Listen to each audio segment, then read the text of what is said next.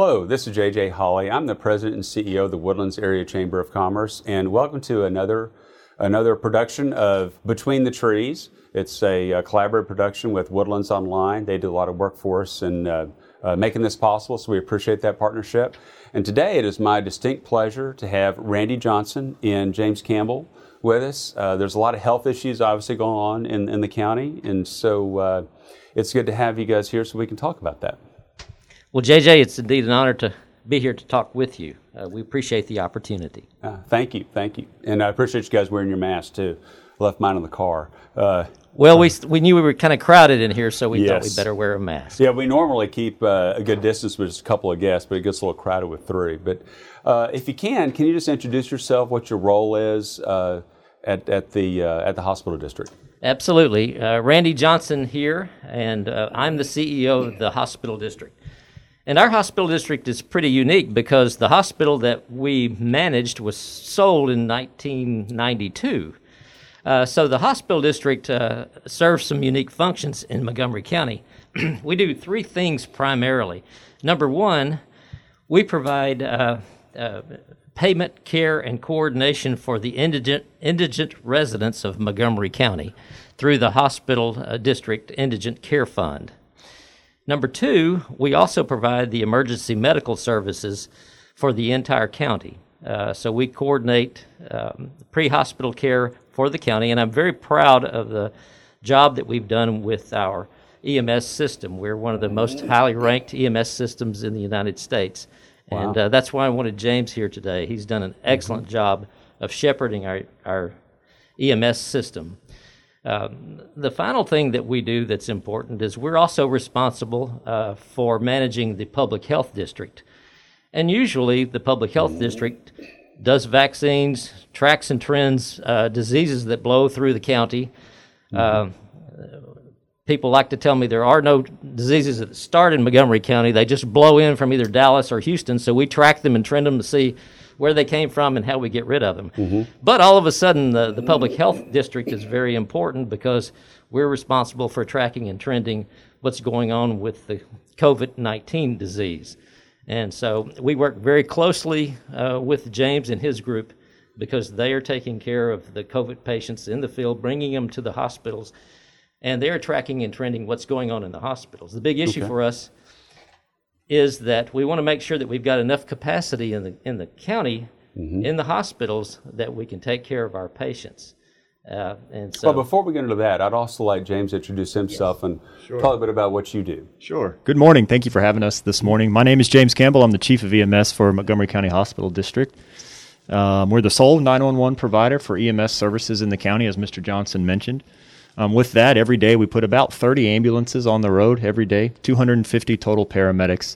And in addition to that, we train and are responsible for the fire departments, 12 fire departments, and then the fire marshal's office for the county. We provide their medical equipment, their medical training, and that's all coordinated through our medical director's office, which is Dr. Rob Dixon and Dr. Casey Patrick. Correct. So my primary function is to oversee that division of MCHD and monitor both quality and processes to continue to make sure we provide quality EMS for the county. Great. Well, thank you again both for being here. This is obviously a critical time for not only our county, our region, the entire world with coronavirus. Can you update us on what's the latest news that we're hearing on coronavirus?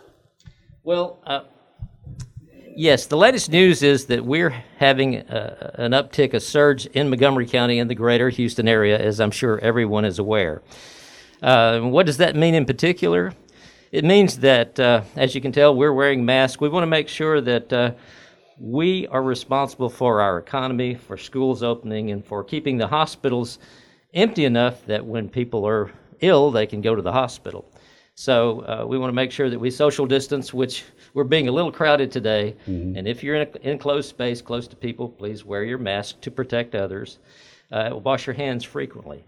If you don't need to go outside, if you can stay in, stay in. Take care of yourself so that you can go to work and stay at work. You go to school and stay at school. That's very important. So what we saw, we had pretty much a flat curve. We were seeing about between 30 and 50 cases of new COVID-19 per day. up until the last few weeks. Then the case rate started increasing. Do we know why the cases started increasing so much? We think that the reason for the increase, we opened the county, and more people, people were just tired of being at home, being bored, and being frustrated. So I think that went on for what, about 3-4 weeks or so? Yes, it did. And so after starting in March. Yeah. So after Memorial Day was the day I think that everybody really socialized quite a bit. There also were some activities going on in Houston where there was a lot of people in a very small space. And I think that's what started the growth in the coronavirus in this area. It takes about 10 to 14 days from the time you contact until you really start showing signs and symptoms. And so we start seeing an uptick about a week after the Memorial Day holiday. Then it started to level off somewhat. Then we had the 4th of July holiday, so we're now starting to see an uptick because of that. And so our concern is we want to make sure that we are safe so that we don't overwhelm our hospitals. We've gone from seeing about 30 to 50 patients a day that test positive in the county till now we're seeing about 300 patients a day that are testing positive. It was 100 last week, and it's really started to tick up. Wow. So we're hoping that, if we can take care of ourselves, we can get the curve back down. And if someone does want to get tested, what are your options? And is there a place they can go to figure out, okay, what am I going to wait in line for 5 hours to get tested versus maybe walk in or drive in and have it done quickly? One thing that's been very consistent about this whole thing with coronavirus, it's brand new. What we know changes constantly, and the testing changes considerably as well. Currently, we have a call line, a call number that you can call. You can call the Montgomery County Hospital District or the Montgomery County Public Health District, and they will put you to a call center. And we answer calls all day long about who is testing that day and what their capabilities are. We try to keep that as updated and current as possible. We do have a capability that if you want to be tested, we provide information on the testing. We also will provide you a $50 chit, if you will, that you can go to the testing center and you can be tested for free. And everybody should be able to be tested for free. And has all that information on your website, the phone number and everything? It is. What is the website? The website is mchd-tx.org. Okay, great. So I will repeat that again, mchd-tx.org. Good. That's good information to know, because I know I've heard questions about where to go tested. I went to this place to get tested. It was a 5-hour wait, et cetera. So to have a one-stop shop where you can have a clearinghouse to understand who's doing testing and capabilities and how long the wait is great information. Yes. Okay. Now, what about the accuracy of the testing? I hear that there's the nasal swab test, there's a saliva test. Is there any difference? There is a difference, and I'm just for a change of pace. James, would you like to take a stab at this question? Sure. There has been a lot kind of publicized about which tests are accurate, which tests are not accurate, and the difference in we'll talk about the oral swab versus the nasal swab. The nasal swab is the predominant test that's used in this area. It's a swab that goes into the back of the nasal passages, and it swabs. Which sounds really comfortable. It's not very comfortable. It swabs for the RNA on the virus, and then depending on the medium, which is the tube that the virus goes in, the virus is tested in a lab to see whether it's positive or negative. One of those, for example, is an Abbott rapid test, and it looks for RNA in the virus, and that's a rapid result within 20 minutes. The oral test is also just as accurate, and it just depends on what tests are available. With so many people getting tested, test supplies have become limited, but that test is also accurate. There's been a lot in the news about, is the blood test accurate? Which blood test is accurate? Which blood test should I use?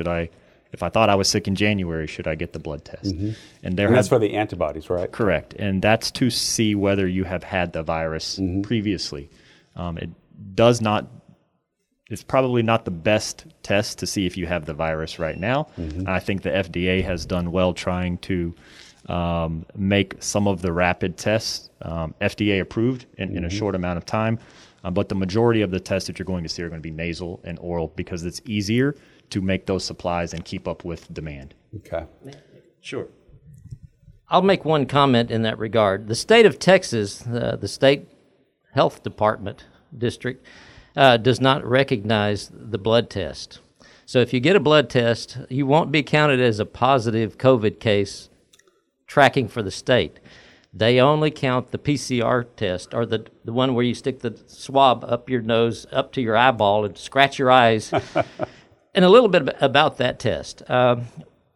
You have to do that test properly. If you just put it in your nose area, that's not going to be sufficient to get the virus on the end of the swab. What you're doing is you're really swabbing for the virus. So it has to go all the way back to the back of your larynx. And the test is only as accurate as the tester getting the COVID-19 virus in the back of your larynx. If they don't get it, you could be positive and still test negative. Yeah. So it's a good test, but the testing process is very important.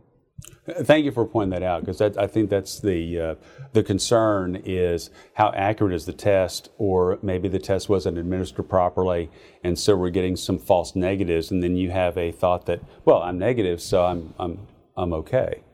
Yes, that is true. Some of the false negatives have been as high as 33% on both the blood tests and on the oral swabbing test because of the swabbing technique.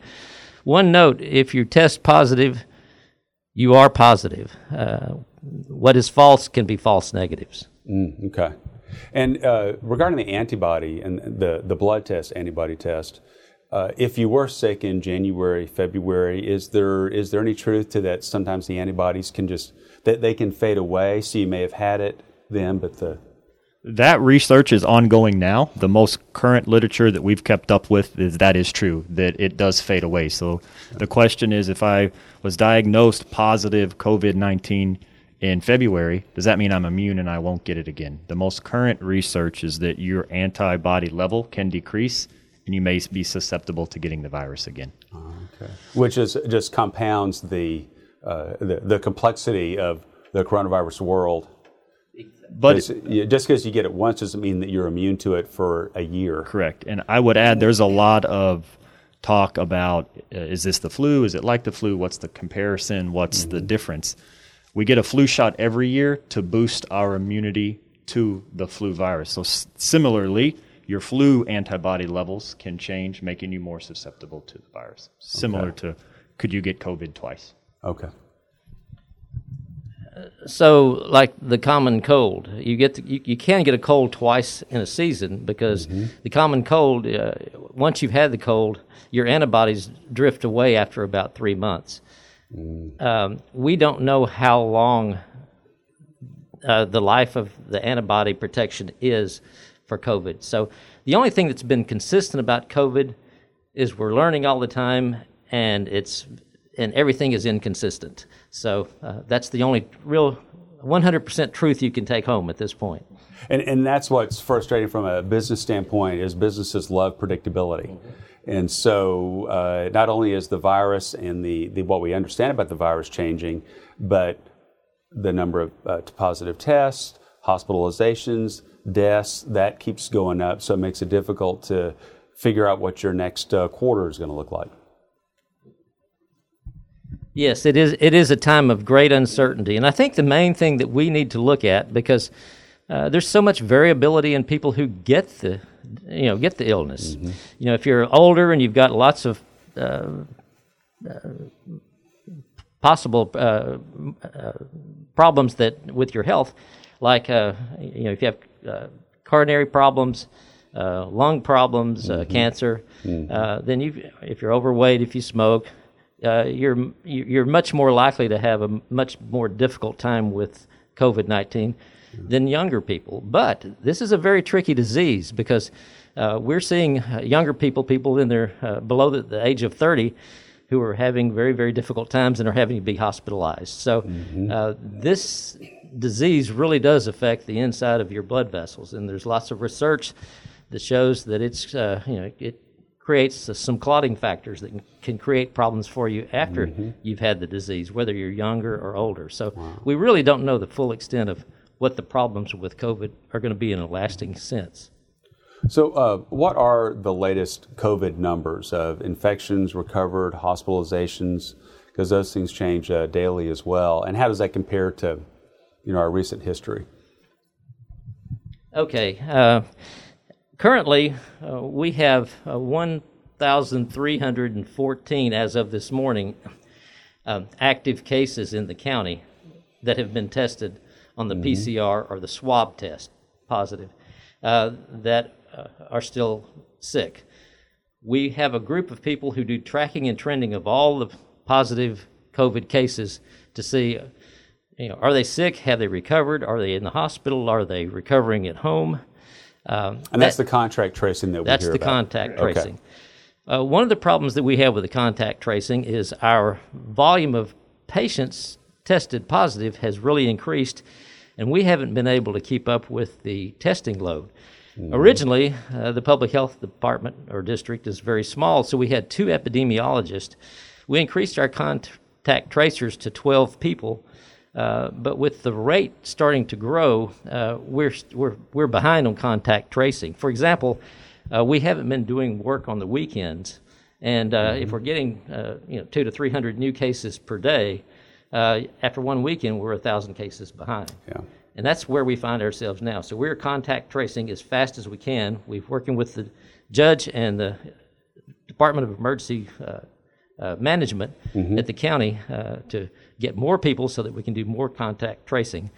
But I don't know if we keep increasing our volume of patients, how long we can actually continue to do contact tracing to the extent that we've been doing it. We may have to start reporting less information and more gross numbers. Okay. And what's the latest on the death rate in Montgomery County? Yeah, that's something we track every day. So when the numbers come out at 3 o'clock, we plug all of our numbers into what we continue to track through this whole process. For us, we've been working diligently since March 12th, so a little over 125 days now, I believe.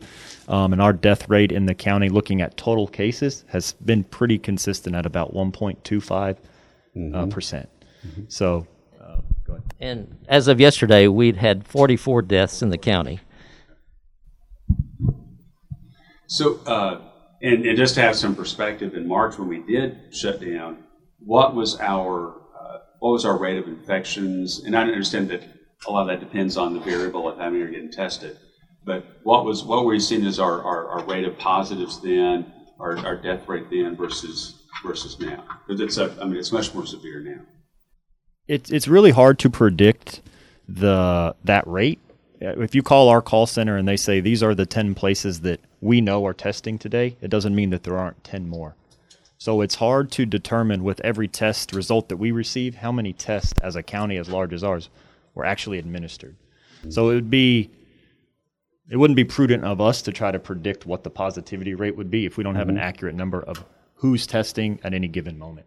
Well, I mean, how many were testing positive in March versus how many are testing positive now? In March, we really didn't have any testing supplies, as you recall, and that was a real problem.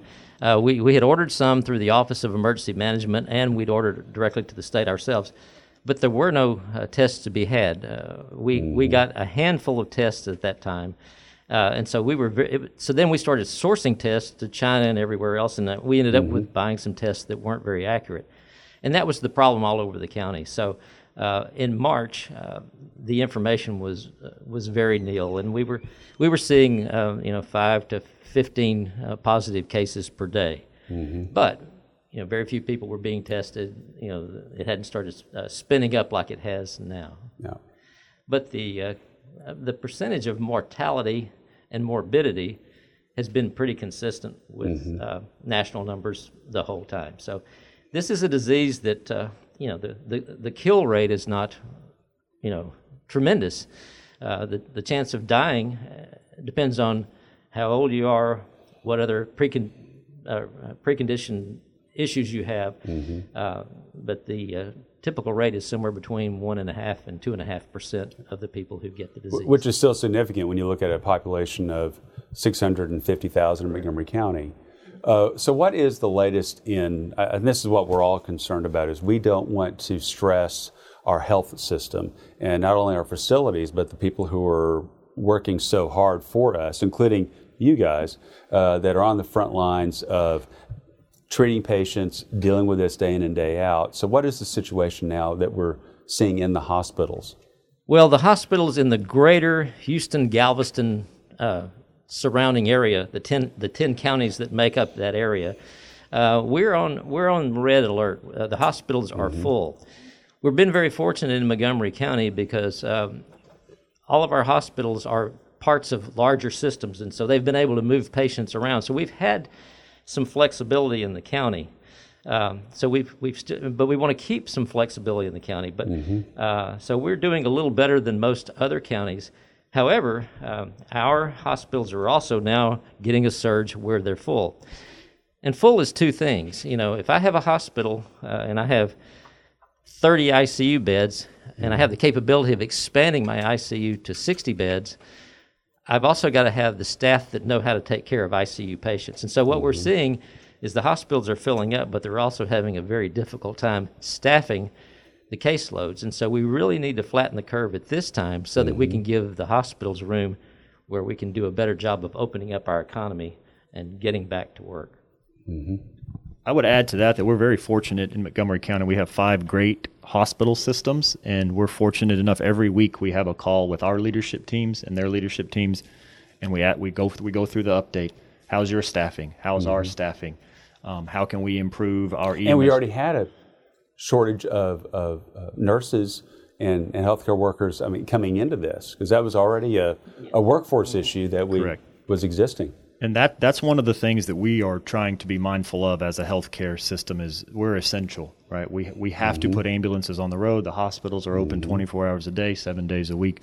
So if they're losing staff from illness or more patients are coming in, there's only so much space left. So we don't want to have to ask for resources to come help us if we can manage it, but we need everybody's help to manage that. There's resources that if we're asking for them, Houston's asking for them, Florida's asking for them. So the whole country could be, not the whole country, the states that are experiencing increases are all going to be asking for resources. So we want to be mindful in Montgomery County of what we can do to help each other. Yeah. Now, that's one of the things, turnaround time. So when an ambulance gets to the hospital in the emergency department, we track how long it's there. Ideally, it's 30 minutes or less. If the hospitals are full or close to full or having staffing problems where there's no bed space available, then ambulances start lining up. If ambulances start lining up, when you call 911, you wait longer for an ambulance. So it really is a system-wide process that we have to be mindful of together. That's a really good point. I'm glad you brought that up, because there's an expectation just in healthcare that if I get sick or hurt or injured or have a car wreck or something happens, that I can just call an ambulance. It's there within a few minutes, and then I can go to the emergency room, and a doctor is going to rush right out and see me, or I'm going to be rushed in, and there'll be staff and nurses and doctors available. And that's the real tenuous situation that we're in, is that you could have a real emergency, and that person that you assume is going to be there is already full, already busy. I would add to that what has been great about this so far with the hospital systems and our communication is the time-sensitive emergencies such as stroke, heart attack, trauma. The hospitals are able to get those time-sensitive emergencies. They save space for that because it's going to happen in the county. It happens every day.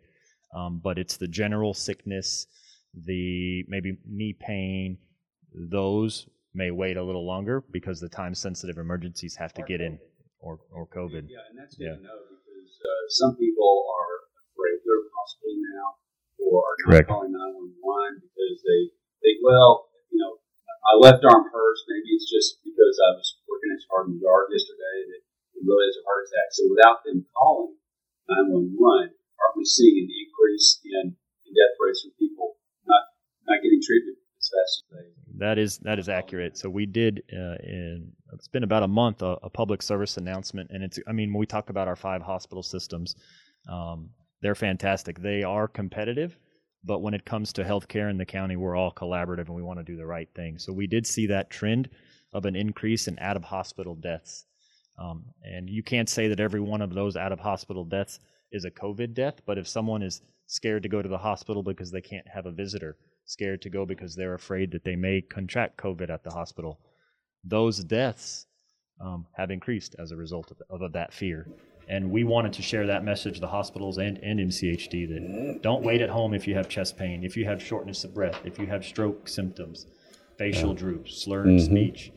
Please call 911 and at least let us come and do an assessment and try to give you the best advice and guidance that we can in your home. Well, thank you for that. Where do we go from here? I mean, everybody wants to know.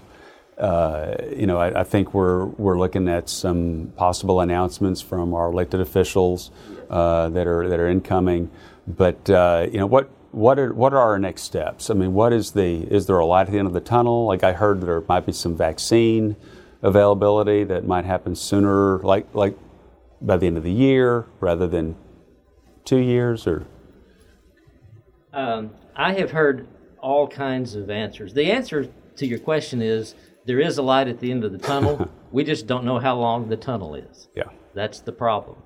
There may be a vaccine that may be available at the end of the year, but the likelihood of that is extremely small because the process, even though it's been sped up and lots of money and lots of people are working on it, still has to be one that assures safety and being able to get the vaccine out to the masses. I had a medical director in one of our systems the other day who was talking about COVID and the whole process, and he said, in all likelihood, the vaccine is like birthing an elephant. The gestation time is usually 18 to 24 months.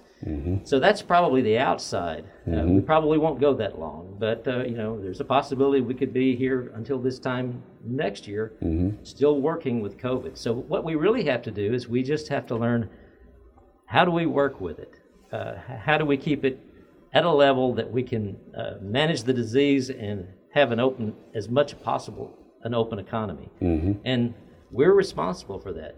If we can social distance, if we can wear a mask when we're in close quarters and wash our hands frequently, that's how we can make sure that we're an employee who stays well to go to work. That's how we make sure that we can keep the economy going to the extent that we can do that at this point in time. But there is no, we just got to keep the curve down so that we can stay functional. Yeah.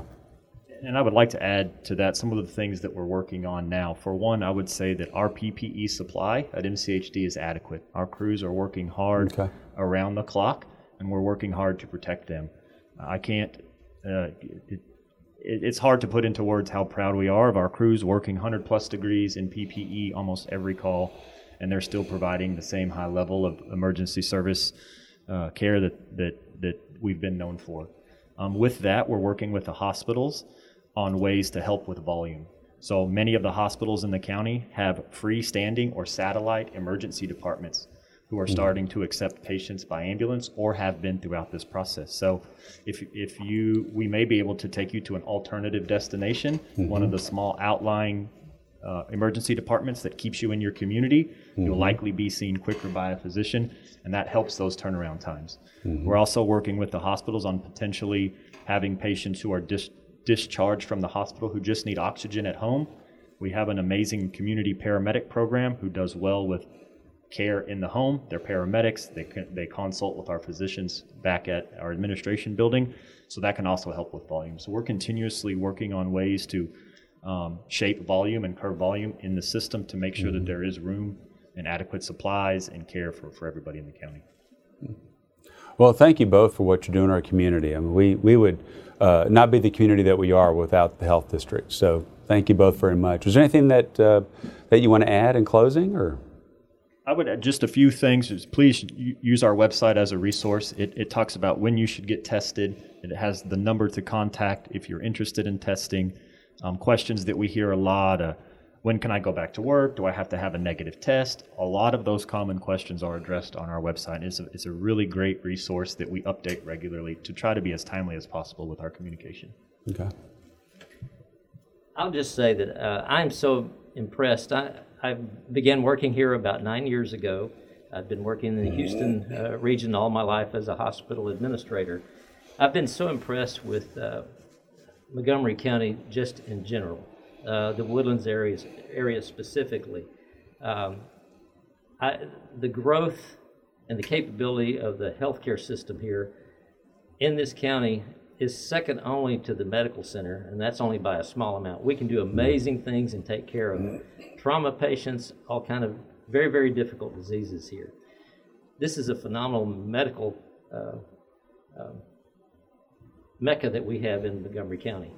And it's offset by the work ethic of the people who live in Montgomery County. It's easy to see why the county is growing at the rate it's growing. There's a tremendous can-do capability. And JJ, I want to tell you how much I appreciate you and the Chambers of Commerce for helping to coordinate, shape, and drive that workforce. Well, thank you. We want to stay wise. We want to be careful and cautious with COVID, but we want to overcome this thing as quickly as possible. And thank you for today. Well, thank you all for both of you for being here today, and we appreciate everything that you do, everything that our nurses, our administrators, our doctors, our hospitals are doing, because it's a crisis. It's a crisis, and we can just do a lot of things to help you out. So, thank you all for what you do, and thank you for tuning in to another episode of Between the Trees. Would like to thank our production partners, Woodlands Online. Thank you very much for helping us with the program, and we'll see you next week. Thank you.